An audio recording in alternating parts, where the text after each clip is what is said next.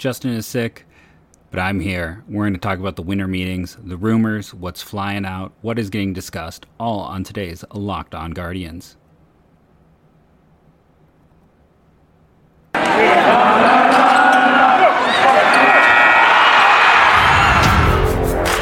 You are Locked On Guardians, your daily podcast on the Cleveland Guardians, part of the Locked On Podcast Network, your team every day.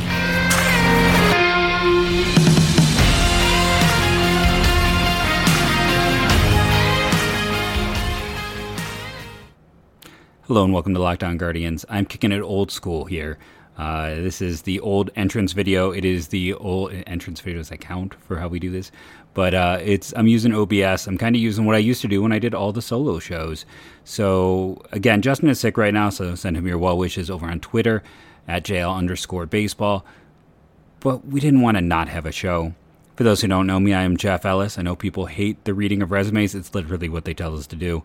I used to be a draft writer at Scouting 24/7, and if you want to go see some truly terrible, I was never good at videos of Sean Murphy in college, I tweeted out some that I had. I found the motherlode. I found my entire former archive of articles and videos, so I will be slowly but surely sharing some of the videos that make sense, so you can go check out Twitter for that. I'm going to share them from my personal YouTube. It's not something I use a ton of, but occasionally I throw some things up there, and they're my videos, so I figured I'd put them there. I want to thank everyone who subscribed. We're up to 1,020 to keep that count going. And today's show, I wanted to talk a little bit about how free agency is affecting Cleveland, how it is kind of helping them, yes and no. Let's talk a little bit about some of the rumors of the day, and let's talk about the all-MLB team. I'm going to save that for the next segment because I might go a little off the rails with how annoying the all-MLB team is. But first, Mark Feinsand, that's his name, again with the most ridiculous tweet of the day. The Astros have emerged as a potential suitor for Sean Murphy, per source. They have been connected to Wilson Contreras, but apparently Contreras doesn't want to go there because they want to play Martin Maldonado, and it's a part-time gig. So again, teams who are looking at a part-time gig at catcher still looking at Murphy.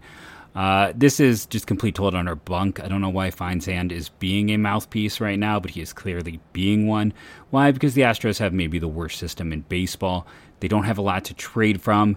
Hunter Brown and Drew Gilbert, depending on your view on Gilbert, some people are not high. Listen, I love Drew Gilbert. I had him 11th in last year's draft, but he is not a centerpiece. It has to be Hunter Brown, and they can't afford to trade pitching after Verlander walked today, so none of it makes any sense.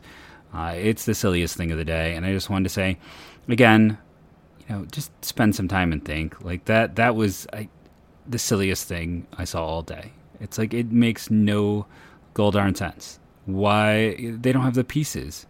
They don't have the pieces at all to make a deal like that happen without trading off their major league roster, and they're not trading Pena because how do they replace him?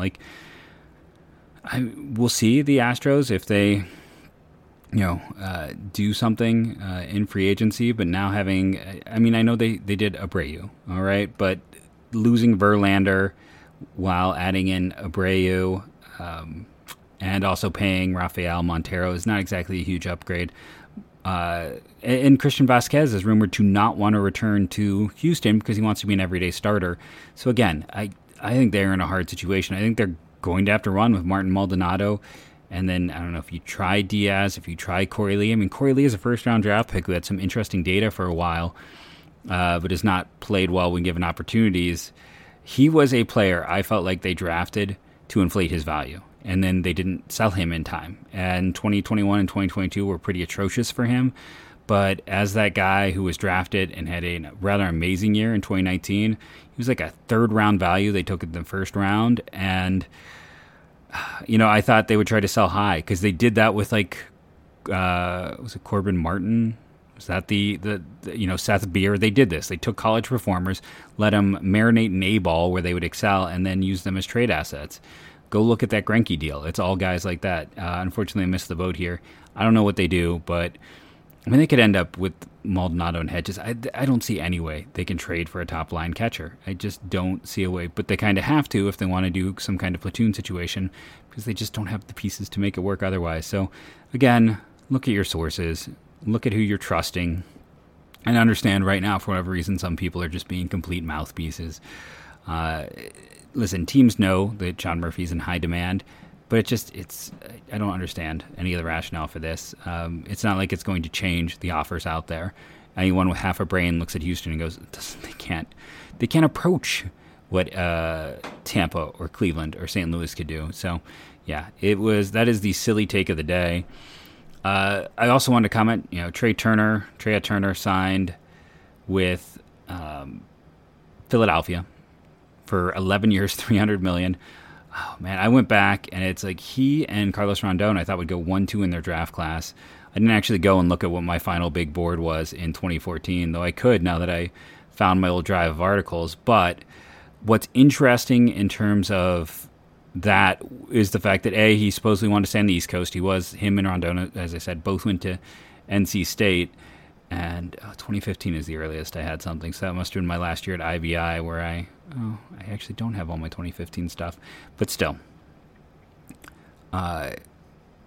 when I was going through the data, before I distracted myself here, it's crazy to me that he fell to the 13th overall pick. Of those top 12 selections, 3 of them didn't make it to the big leagues, and those 3 of those 4 were high school arms, the risk of the high school arm.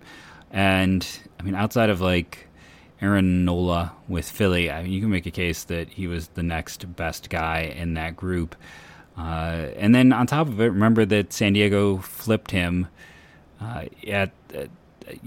he was traded immediately. They changed the rules because he was a player to be named later who got, the minute he was available to be traded, was traded to the Washington Nationals after being a first-round pick because, they were trying to go all in on it was that weird 2015 when Preller got there before their big rebuild where he just went crazy and tried to acquire each and every player to immediately start winning, and then they were terrible.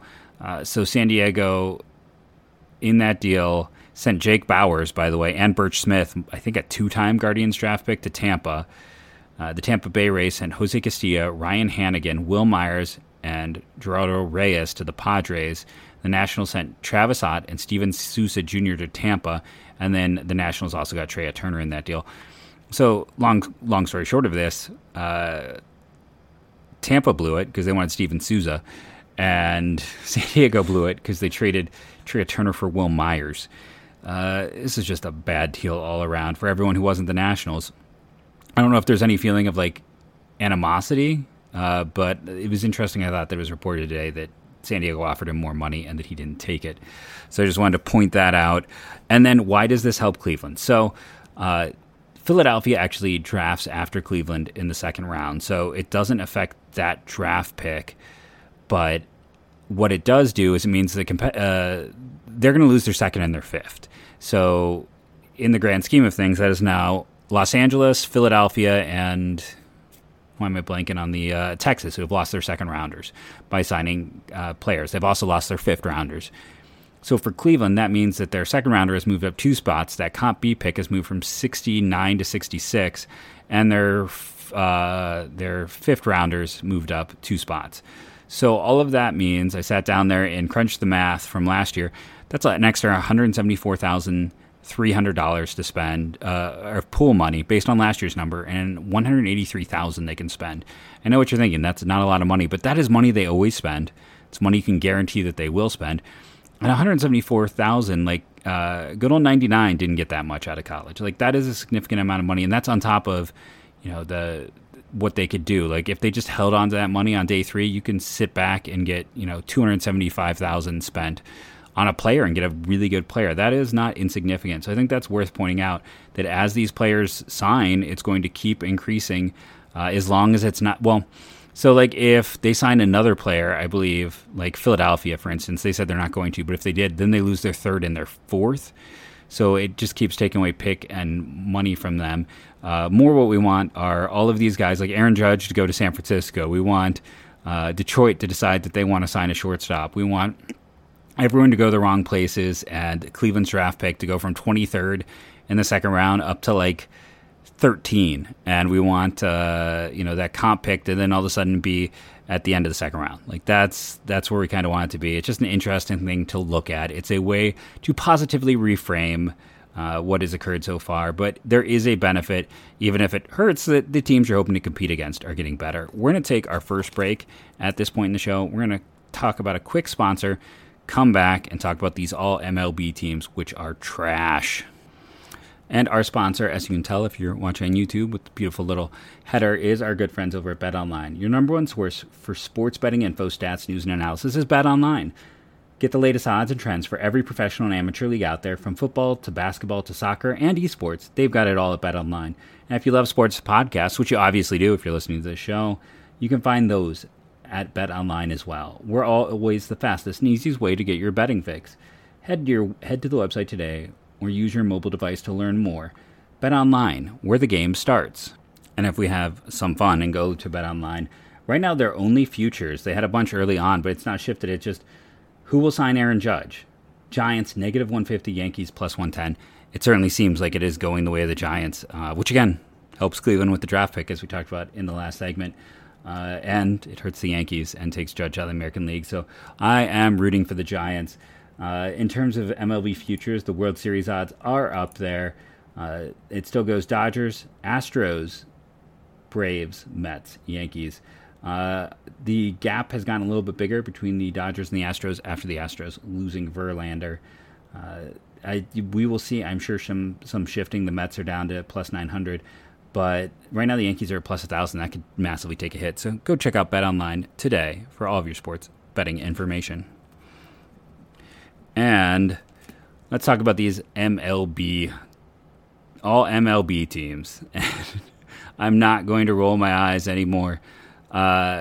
Here's the thing. This is the fourth year they've done it, and it's a 50% vote came from fans and 50% from a panel of experts, and that's why it's like Houston Astros all over the place. First team, let's, again, like I'm going to get myself in trouble with Mark Feinsand, but like he included Alex Manaea, first team pitchers. Manaea was, if I drop the to 120 for or 100 for minimum qualified innings, Manaea was 18th in the league in WAR. Yeah, he had a 2.24 ERA, but his FIP was about a run higher. He was tied with Zach Wheeler. You know, he's not first team. Like, that is just someone looking at WAR at ERA and just like ERA and like walking away.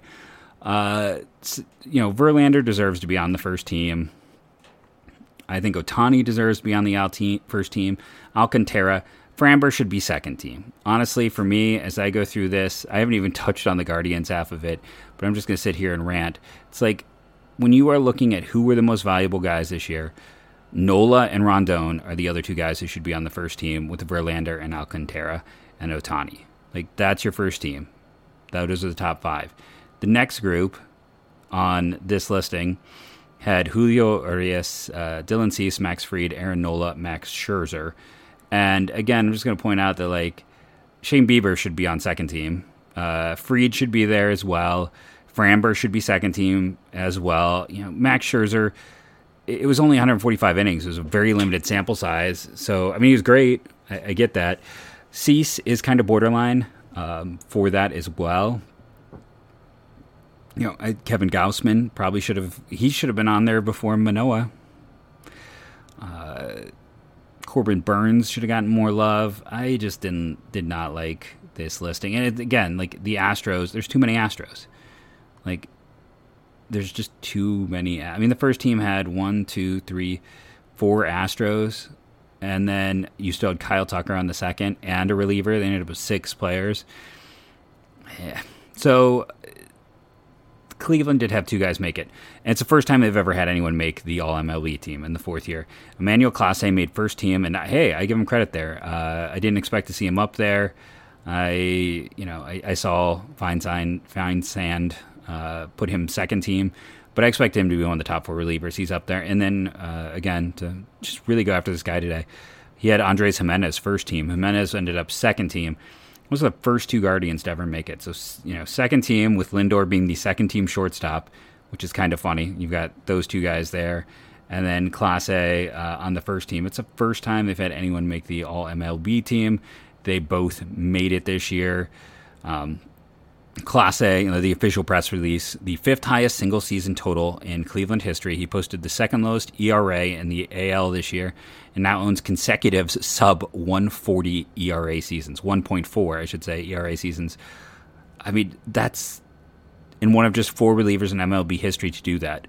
And Kimbrel would have been a good guess. Joe Nathan, at peak. Wade Davis, not who I expected to be up there. He converted 91% of his chances, including 25 consecutive from May 14th to September 5th. Led the Major Leagues in relief appearances of 77. And then allowed one hit in his 6 shutout innings in 4 outings in the postseason. I'm sorry, he is just the second Cleveland player named All-MLB, first team. So Shane Bieber had made it. I guess the first article I read was incorrect. So he made it, Bieber previously. Clase is the first-teamer. And then Jimenez posted the third highest baseball reference WAR in the American League behind Judge and Ohtani. 6th highest in baseball.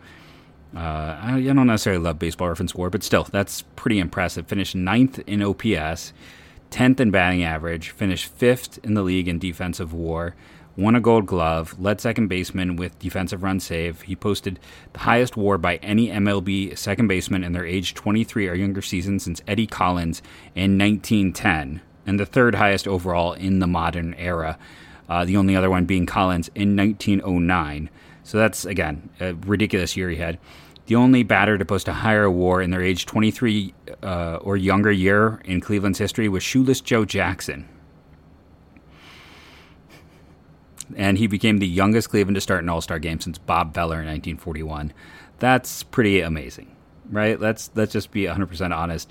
I don't think when you hear all the numbers like that, it's ridiculous, the year that those two had. They're both deserving of this. And again, I think Shane Bieber should have been up there. And if you're mad about Jose, it's just hard. Machado had a great year. Nolan had a great year. Amongst third basemen, if I were to break this down, I think Jose was not the dude this year. That thumb injury affected him, and he was still awesome. But Machado had a 7.4 WAR. Arenado had a 7.3 WAR. Jose Ramirez at 6.2, and then Austin Riley at 5.5, who came back to earth pretty significantly, but was still awesome. He just wasn't quite what he was a year ago. I mean, a 5.5 is awesome. I'm not going to sit here and almost 40 home runs. Austin Riley was a beast, an absolute beast. It's tough. Third base, Bregman had a 5.5. Rafael Devers, who we've talked about, in the years he's had, he had a 4.9. Chapman was 7th. Suarez was 8th. Yandy Diaz 9th. Then Ryan McMahon with a nice rebound for Colorado at 10th on that list. It's going to be interesting. 17th on that list, by the way, Gio Urshela. I know Cleveland never had a chance at him because it was the Twins trading him, but how nice would he have looked? I had someone ask me about that recently in our comments, and I'm like, oh, I will bring that up. It seems like a perfect time. Urshela being a right-handed bat whose defense was up and down last year but could play multiple positions, he would have been that caddy we want for Naylor. Urshela would have been it.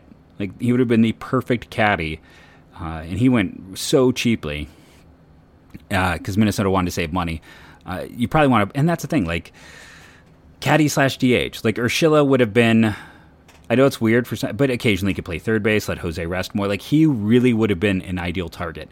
Unfortunately, Minnesota was never going to trade him to Cleveland, but his offensive production was really solid last year. The defense has been declining, but if he's a backup / platoon, the runs created plus was good enough for him to play every day, but he would have been a really good target. So I agree. I wish I could remember who was in the comments who said that. And yeah, if he wasn't coming from the Twins, let's be honest, that made it an impossibility. But if he was from someone with their organization, he should have been 100% a target for the Guardians. I think he could have been a darn near everyday player in a DH utility, super utility role, and definitely someone out there against lefties. We're going to take our last break. We're going to come back and talk about a few other pieces of breaking news. What occurred today outside of the Turner situation on today's Locked On Guardians? Okay, we're back. So we already mentioned the Trea Turner deal. We should mention that Justin Verlander signed with the New York Mets, which is something I called on Friday, right after everything else happened. I believe he could not get the qualifying offer because he had previously accepted the qualifying offer from the Astros. So with him, he was offered it last year. So he signed a 1-year deal, and he turned it down last year, didn't accept it. And so they couldn't, Arizona gets nothing.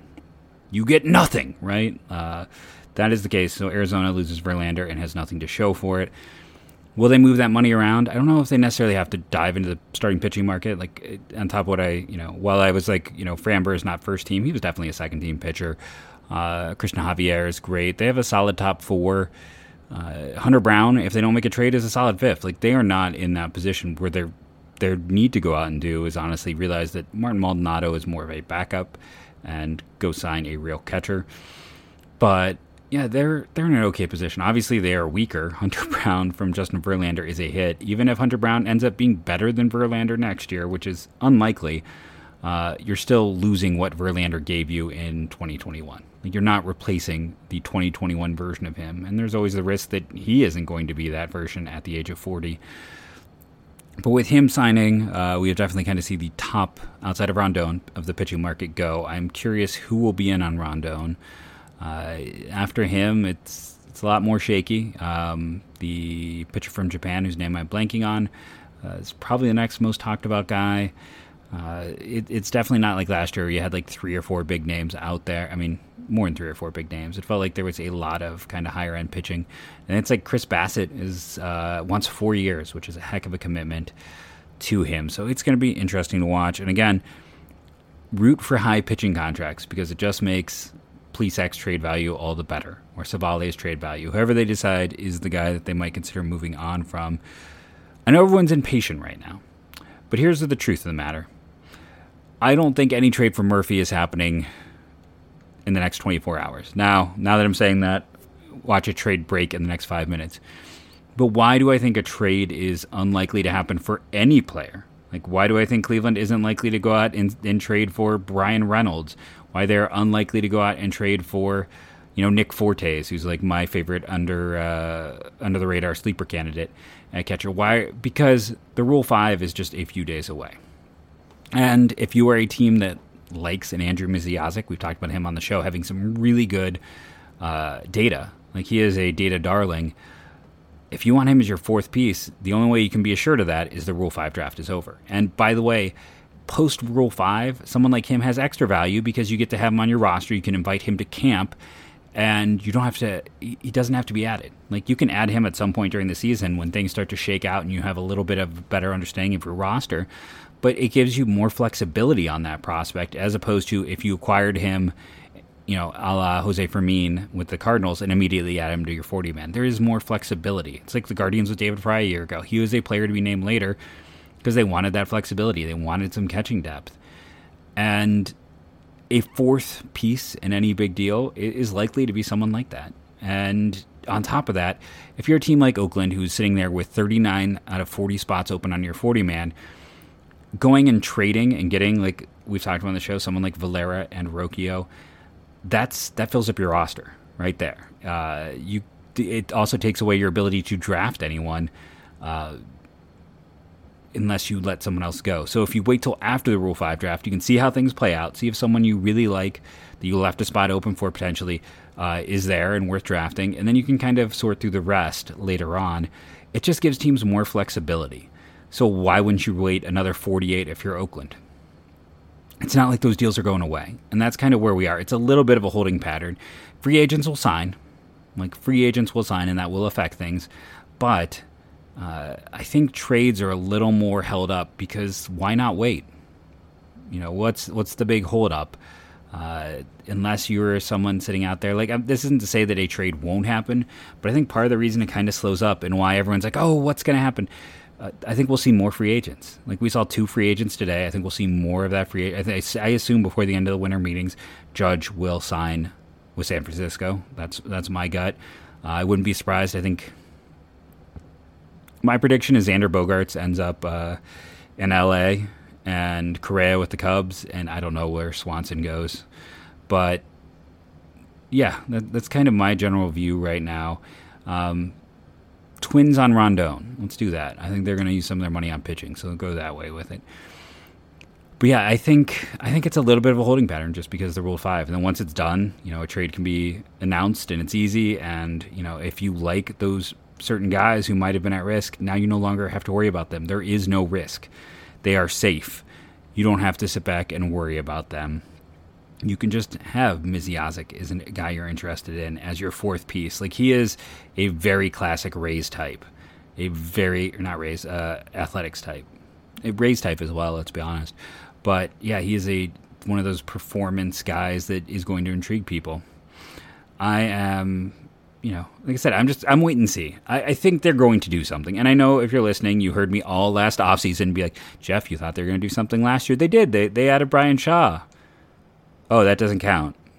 No, I agree with you. And Yale ended up being a great addition, though. Better than almost every other free agent reliever. I think that they have the motivation to get something done. I think they have been too far down this Murphy track that if it goes sideways, they're not going to have another plan in place. I think, they thought that they had Matt Olson. They thought they were very close on Olson. And then the Braves came in when they realized Freeman was leaving, that wasn't going to work out, and they just came in a house of fire. And then Cleveland didn't get that Olson deal. They've been in on players. They thought they had Murphy at the trade deadline, so it's now going back. And it certainly feels right now like this is how, I know people are so tired of Sean Murphy talk, or you're not tired of Sean Murphy talk. It's either one way or the other. You've turned it off because you're done, or you're excited for more talk. But it's basically like this. We want one of your big three. Cleveland? No. Well, Houston likes it. Didn't you see that report? We're not trading a big three. You sure Espinino? Espinino. Oh, man, I can't say it today.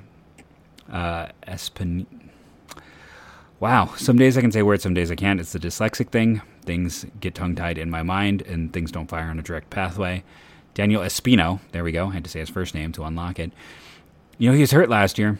We don't care. We're not trading a pitcher that close with that stuff. Well, we're going to go talk with the Cubs. You sure you're not going to trade a pitcher? No, go talk to the Cubs. We're going to hold our ground like we always hold our ground and never come off these deals.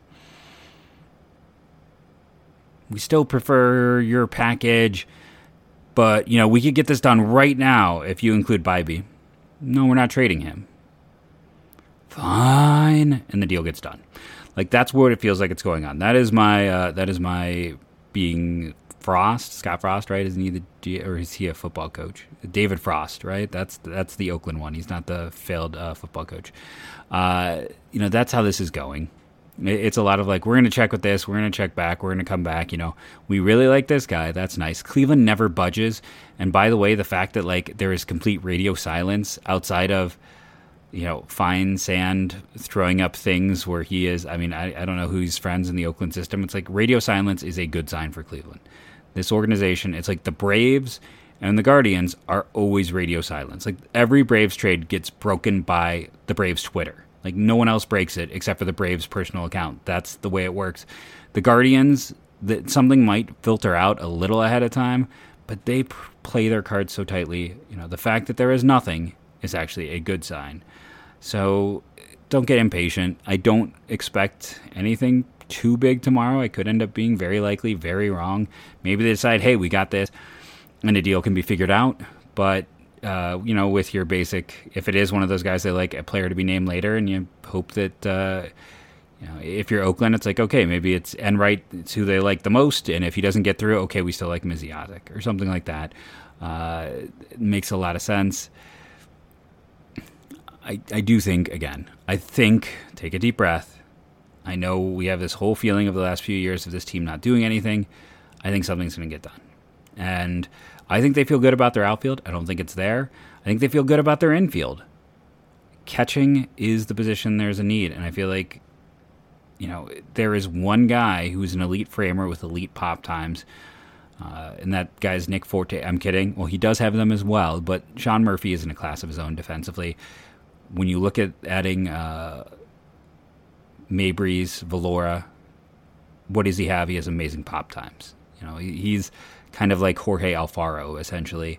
Some similarities in that profile. So that they know that these rule changes are going to affect base stealing, and they're want to run it. That's why Kirk doesn't make any sense. It's why they're going to be looking for guys who can pop and throw and can frame, and that's Sean Murphy. And that is an incredibly valuable. And he's a right-handed bat to bring balance to the lineup, and he's gotten better every year in the big leagues, which, is a positive sign. It's not a sign he is due for regression.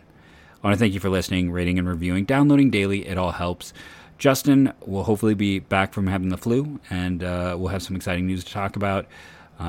Tomorrow, I believe, is the MLB Lotto draft. I think that is on the 6th, with the 7th being the Rule 5 draft. So we'll have draft fever the next 2 nights as well.